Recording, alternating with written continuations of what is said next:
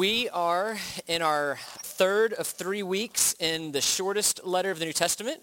That is, of course, Jude.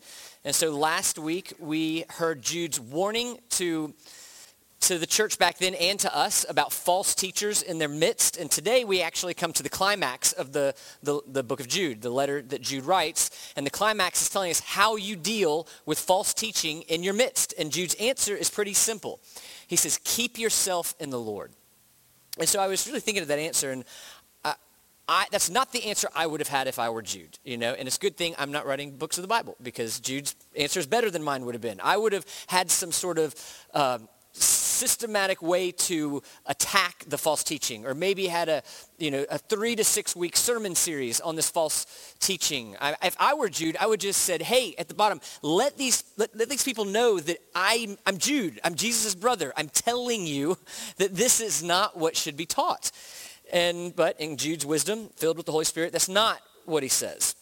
He says that the secret to weathering all kinds of false teachings is stay in the Lord. Stay kept in the Lord. Keep in the Lord. And so it makes sense. I mean, if you're talking about false teaching, it's essentially don't stray to the false teaching. Stay where you are. Stay in the Lord. So really, in addressing false teaching, Jude's giving us an even bigger message than just how to address false teaching. He's telling us how we stay in the Lord, how we persevere in this faith. And it just calls me to kind of slow down and think, I don't think anybody's really doing well right now.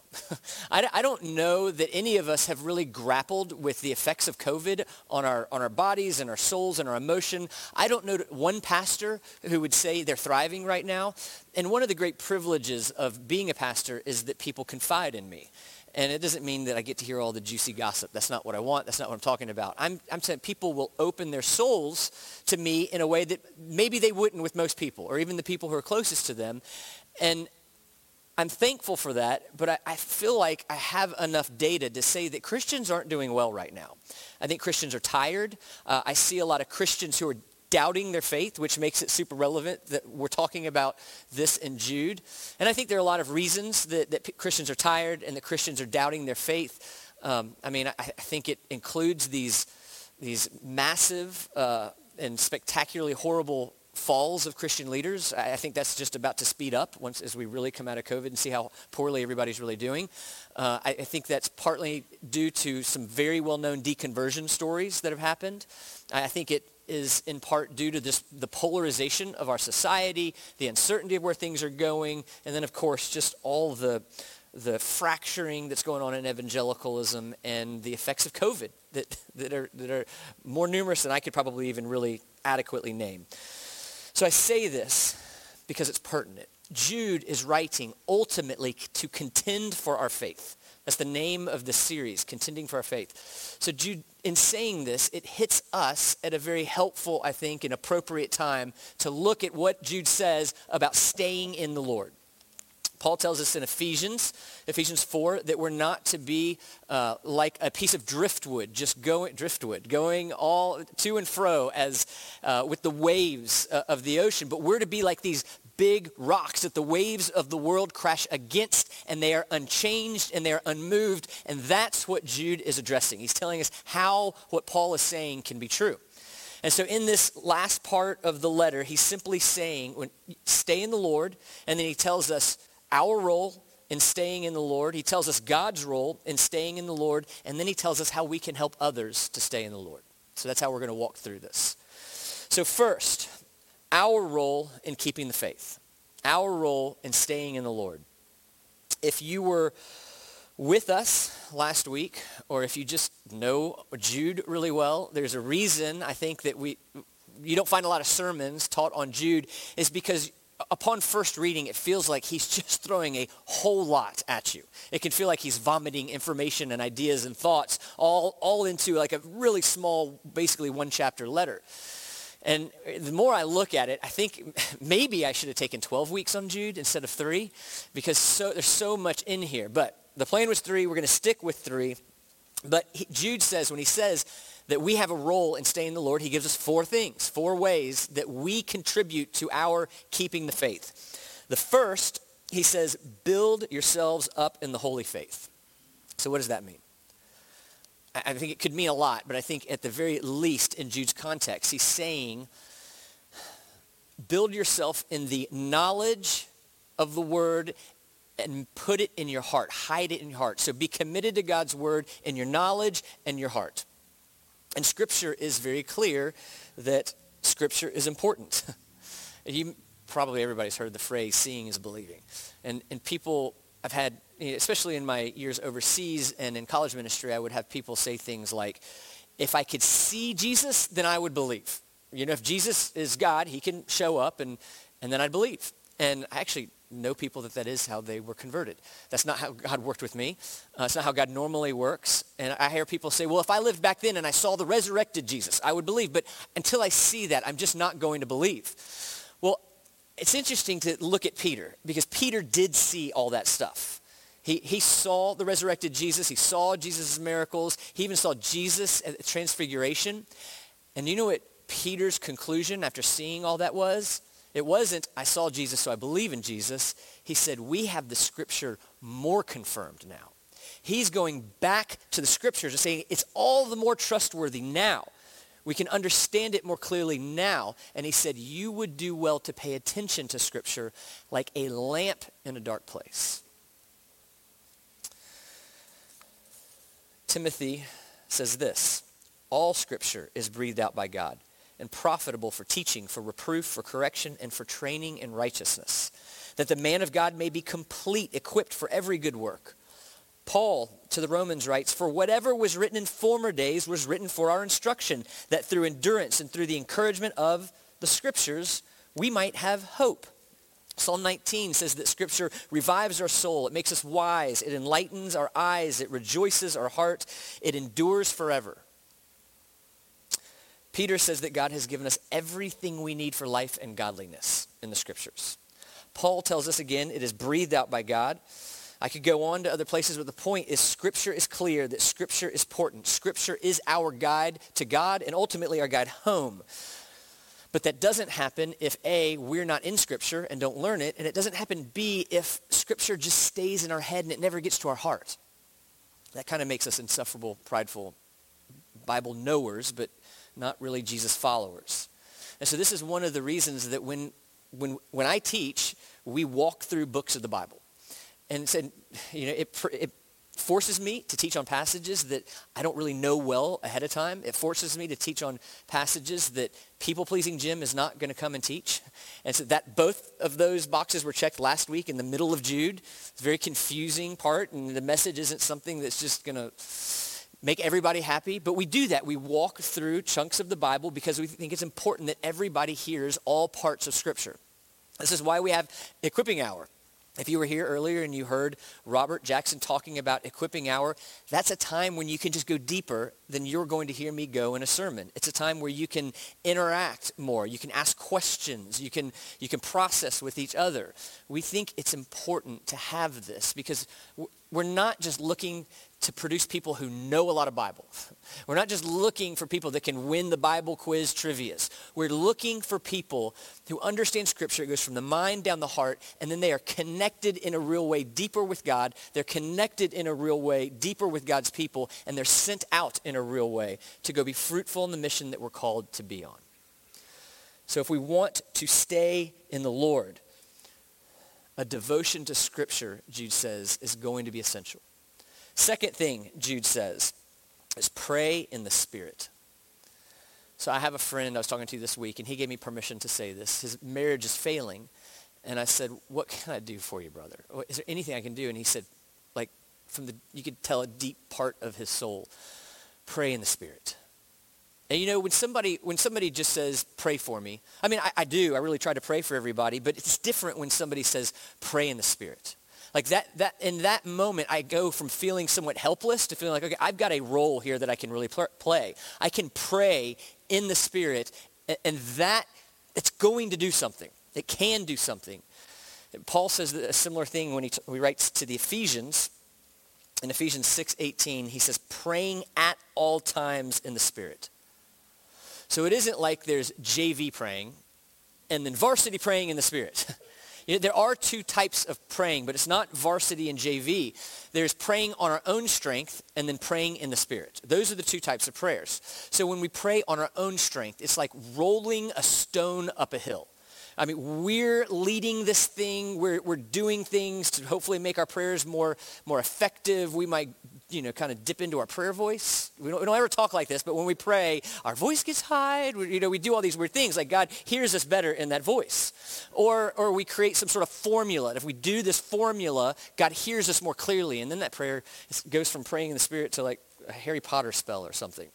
Which, speaking of, Angela's birthday was in late February, and the one thing she wanted was to go to Harry Potter Land.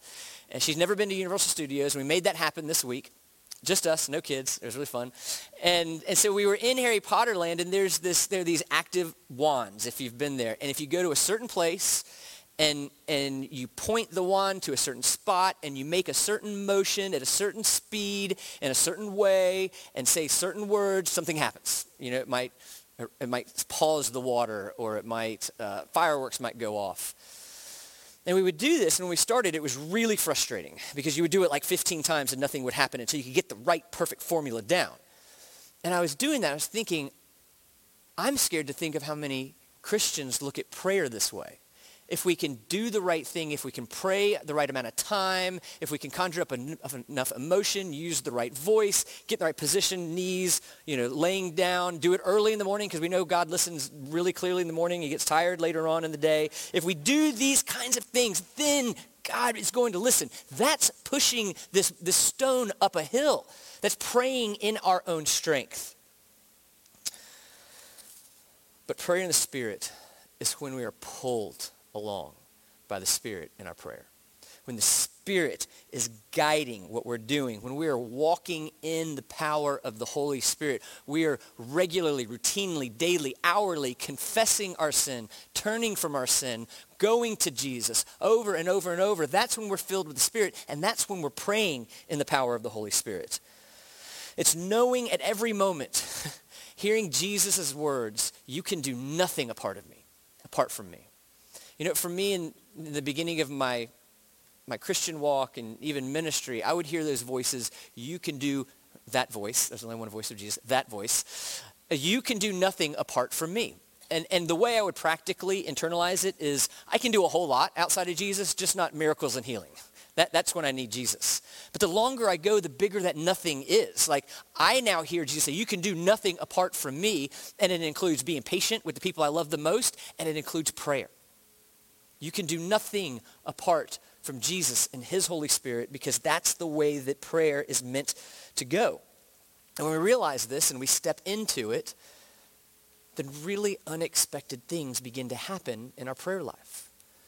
We begin to feel these prompts to pray for people we hadn't even thought to pray for. We begin to feel these prompts to pray for big things we've never thought to pray for before because the Spirit is calling you into something that he's already doing. And that's what Martin Lloyd-Jones would say, to ignore these prompts, that's squelching the Holy Spirit. Lean in to those prompts, pray for those prompts, see what the Spirit would do, and you're more and more called and experiencing the mission that God has for the Christian.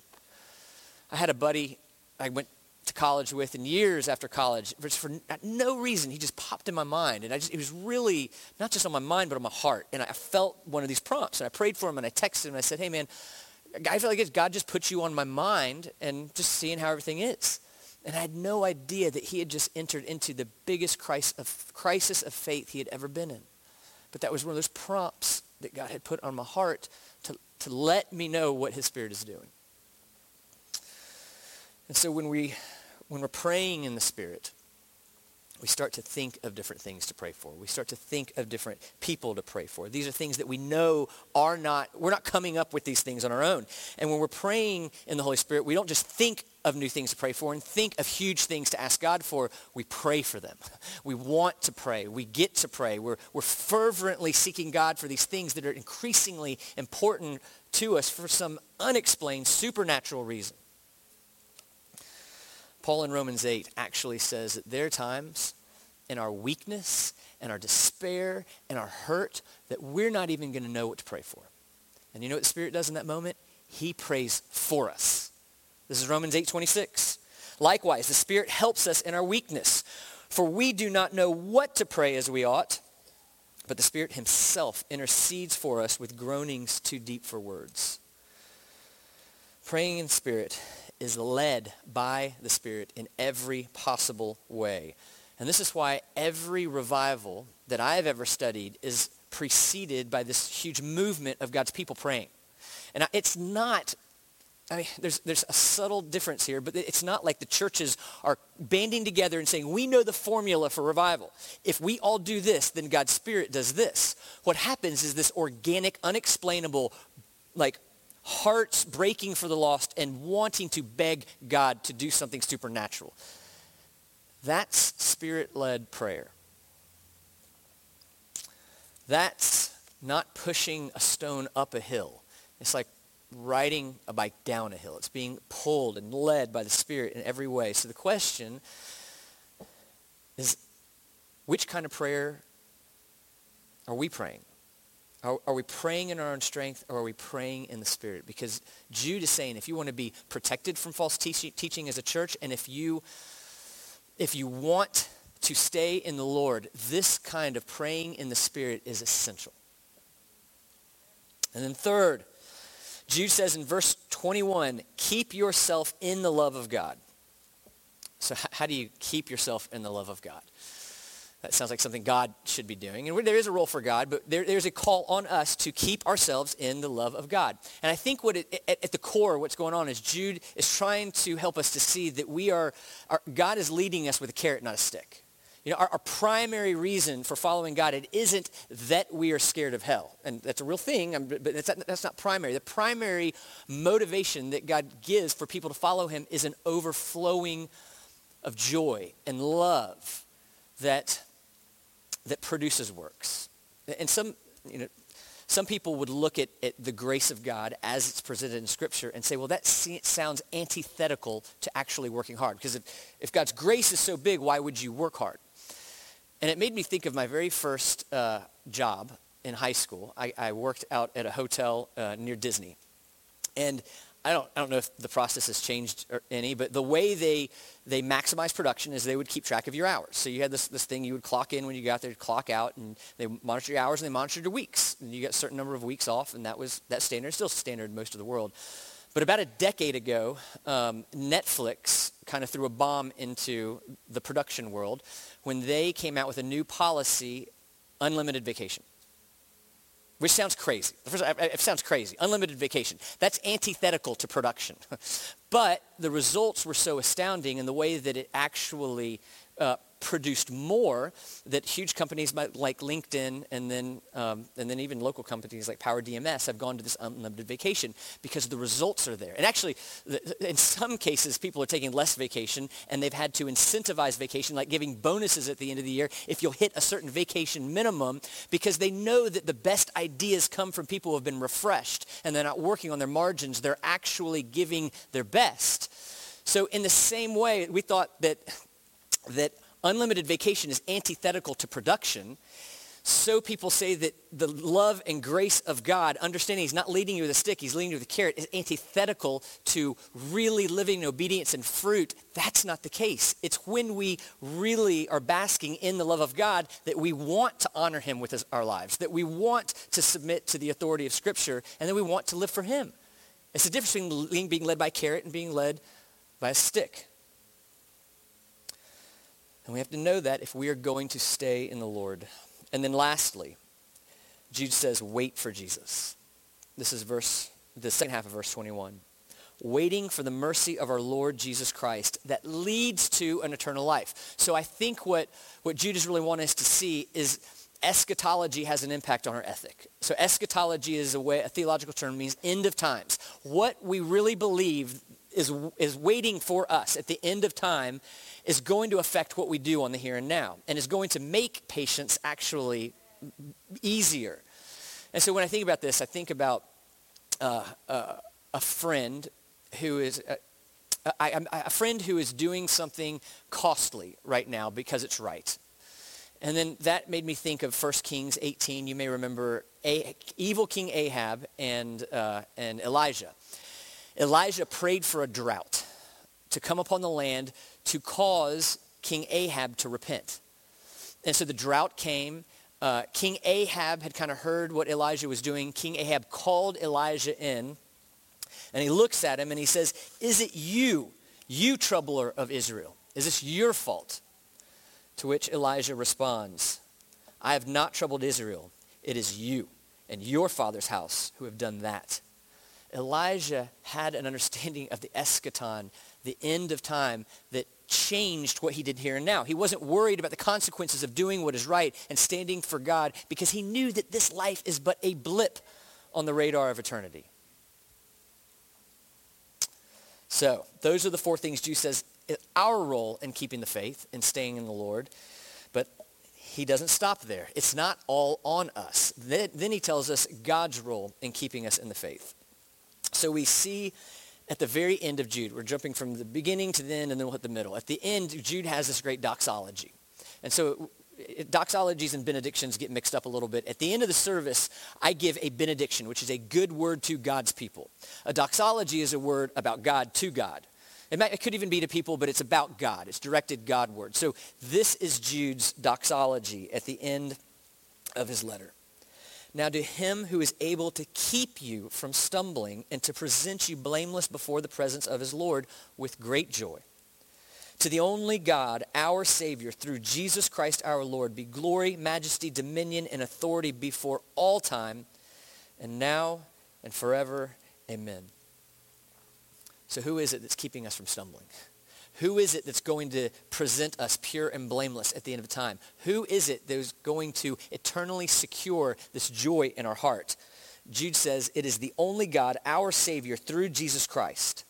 God initiates this faith and God perseveres this faith. God continues this faith. And this isn't some random line we see in this, let's say, largely ignored letter in the New Testament. This is a theme all throughout Scripture. Philippians 1:6, Paul says, "I am sure of this, that he who began a good work in you will bring it to completion on the day of Jesus Christ." Jesus says, "No one will snatch you out of my hand." The author of Hebrews says that Jesus' death on the cross sanctifies everyone who believes forever. So there's a mystery here that we're to embrace.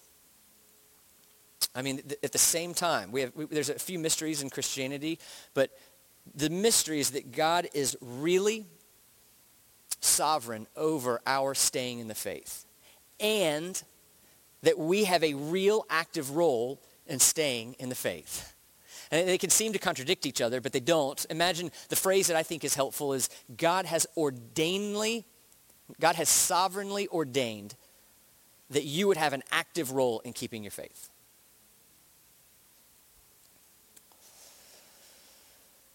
So these concepts, they don't work against each other. They're not antithetical to each other. They actually work in tandem very well. So when we understand God's role, that he's never going to leave us or forsake us, he's going to continue what he starts, that makes us want to give our lives to these things like praying in the Spirit and understanding Scripture and looking for instruction and everything else that Jude and the rest of Scripture tells us. We don't feel like we have to do. It's not a burdensome thing. We want to do these things now. And the more that we lean into our role and do these things, we are in the center of where God has designed that we will thrive. We call that obedience. And then we get to experience this loving, gracious relationship with God, and it just sinks into the center of our soul, and it becomes like this warm blanket to our soul, and we thrive. And it just goes, one side works in tandem with the other, and it just keeps going. This is the way that God has designed that we would be conformed into the image of God through the power of the Holy Spirit. And so every other worldview, I mean, if you think about it, every other worldview that has any acknowledgement of sin, they might call it different things, any acknowledgement of our flawed nature is going to be different than the God of Christianity. Because every other worldview looks at God like a credit card. You know, we have this massive debt, and now it's up to us to work off that debt in some way. And I don't know if you've ever been in a little bit of credit card trouble. I have. It's a miserable feeling, and it's only all the more miserable when we're dealing with God in that way. And so you can see people, even professing Christians who have this view of we have a debt to be paid, and they look at everything they do in the Christian life as a way of paying off that debt. Reading the Bible, praying certain prayers, going to church, it's just a way of working off that debt, which holds you in bondage and steals all the joy of the Christian life. And then you have other people on the other side who just want to stick their heads in the sand and kind of ignore it and just, tell yourself, well, if I do more good than bad, things will end up okay, which is absolutely impossible to ever figure out what that looks like. Or they might just say, hey, in general, good people go to heaven and bad people don't. And of course, the bar is really low at Saddam Hussein or something. We just have to put this really low bar to make us feel better about that. But all we're doing is putting our head in the sand in that credit card mode, but we're imagining that it doesn't exist, hoping it magically goes away, ignoring the fact that one day there will be a day of reckoning. But the God of the Bible, he does something very different. The God of the Bible says, in Jesus Christ, your debt has been fully paid. And now you're given a debit account with limitless righteousness from which you can draw. And he doesn't say earn it, he says enjoy it. And enjoying that overflows in good works and obedience and submission to him. So we see how this, what seems antithetical, what seems contradictory, actually works for each other. It works in tandem. So in the same way that unlimited vacation seemed to limit production, it fueled it. In the same way that unearned grace and mercy and love from God, it doesn't cause us to want to abuse that grace. It calls us to enjoy that grace, and that joy overflows in obedience. That's God's role in keeping us saved. And then, when we understand our role in staying in the Lord and God's role in staying in the Lord, Jude tells us right in the middle of these few verses that we have a special stewardship to help other people stay in the Lord. And so there are three groups of people. I mean, this is Jude. It's like 4 things here, 2 things here, 3 things here. But 3 people in the church, that in Jude's church and our church, that he's saying watch out for, that saying help them stay in the Lord. You have the doubting, the duped, and the too far gone. I stole those 3 terms from Ligon Duncan. But we see this doubting group in verse 22. Jude says, be merciful to the doubting. So the doubting people are struggling with these false teachings. They're beginning to give in maybe or entertain these false teachings in their lives. And they look like they could go either way. We're not really sure. And Jude doesn't say be harsh to them. Jude doesn't say be mean to them. He doesn't say look down on them. He says be merciful to them. Show them the mercy that they're looking for. Be responsible and be thoughtful in the way that you interact with these people. Be careful in what you say. Be clear in the questions that you ask. Be careful even the timings of these conversations, because they're ultimately looking for mercy, and because you have the mercy of Jesus Christ, you can be that vehicle. And then he talks about the duped. So these are people that are now embracing this false teaching. They have fully embraced it, but it seems like there's still hope. And Jude says, snatch them from the fire. So even in that verbiage, snatch them, it communicates hope. This can still happen. And so there's seriousness and there's urgency. And so the message to us is if we have people in our midst who are beginning to let go or deny the divinity of Jesus, snatch that person back from the fire. And if there are people in our midst creating an a la carte version of Jesus made in our own image so that we can follow our misguided desires, snatch that person from that fire. If we're around people, especially in the church, who are letting go or denying the authority of Scripture, snatch that person from the fire.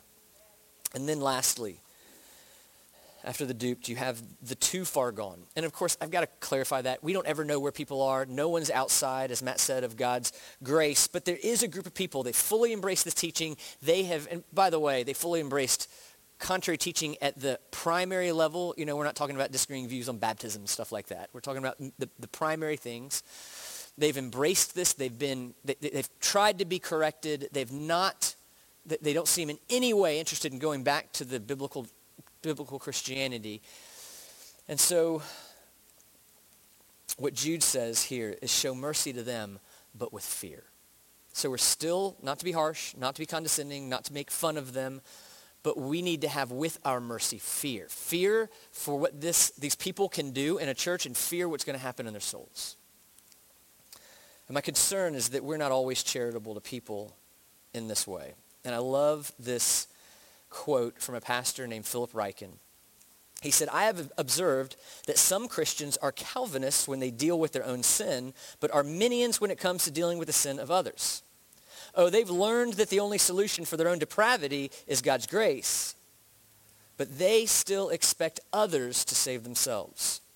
Certainly God holds sinners responsible for their sin, but he also reaches out to them in mercy. If you really understand the doctrine of God's sovereign mercy, you will not be judgmental or proud. You will become a messenger of God's mercy." So we have mercy for the too far gone, but we hold fear at the same time. And so the problem that Jude wants to address is false teaching. And the problem, beneath the problem, is people staying in the Lord. And his solution is essentially lean into the Lord. Walk with the Lord. Be in the power of his Holy Spirit. And if you're here today and you're doubting, you're tired, you're confused by things going on in the church, you're confused by other views, you're compelled maybe by other views, I want you to know that God wants to show you mercy.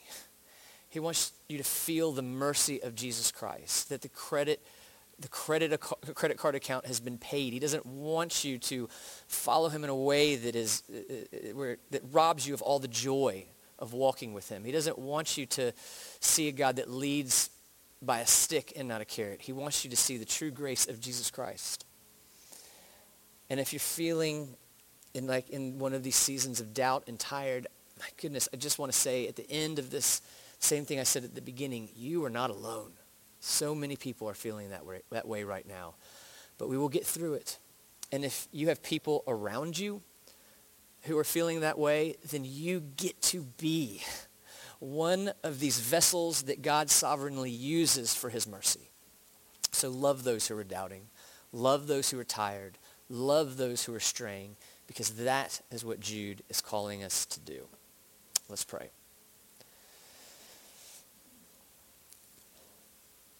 God, we come to you with grateful hearts that you do lead with a carrot, that you have paid the debt, that the righteousness you give us in Jesus is limitless.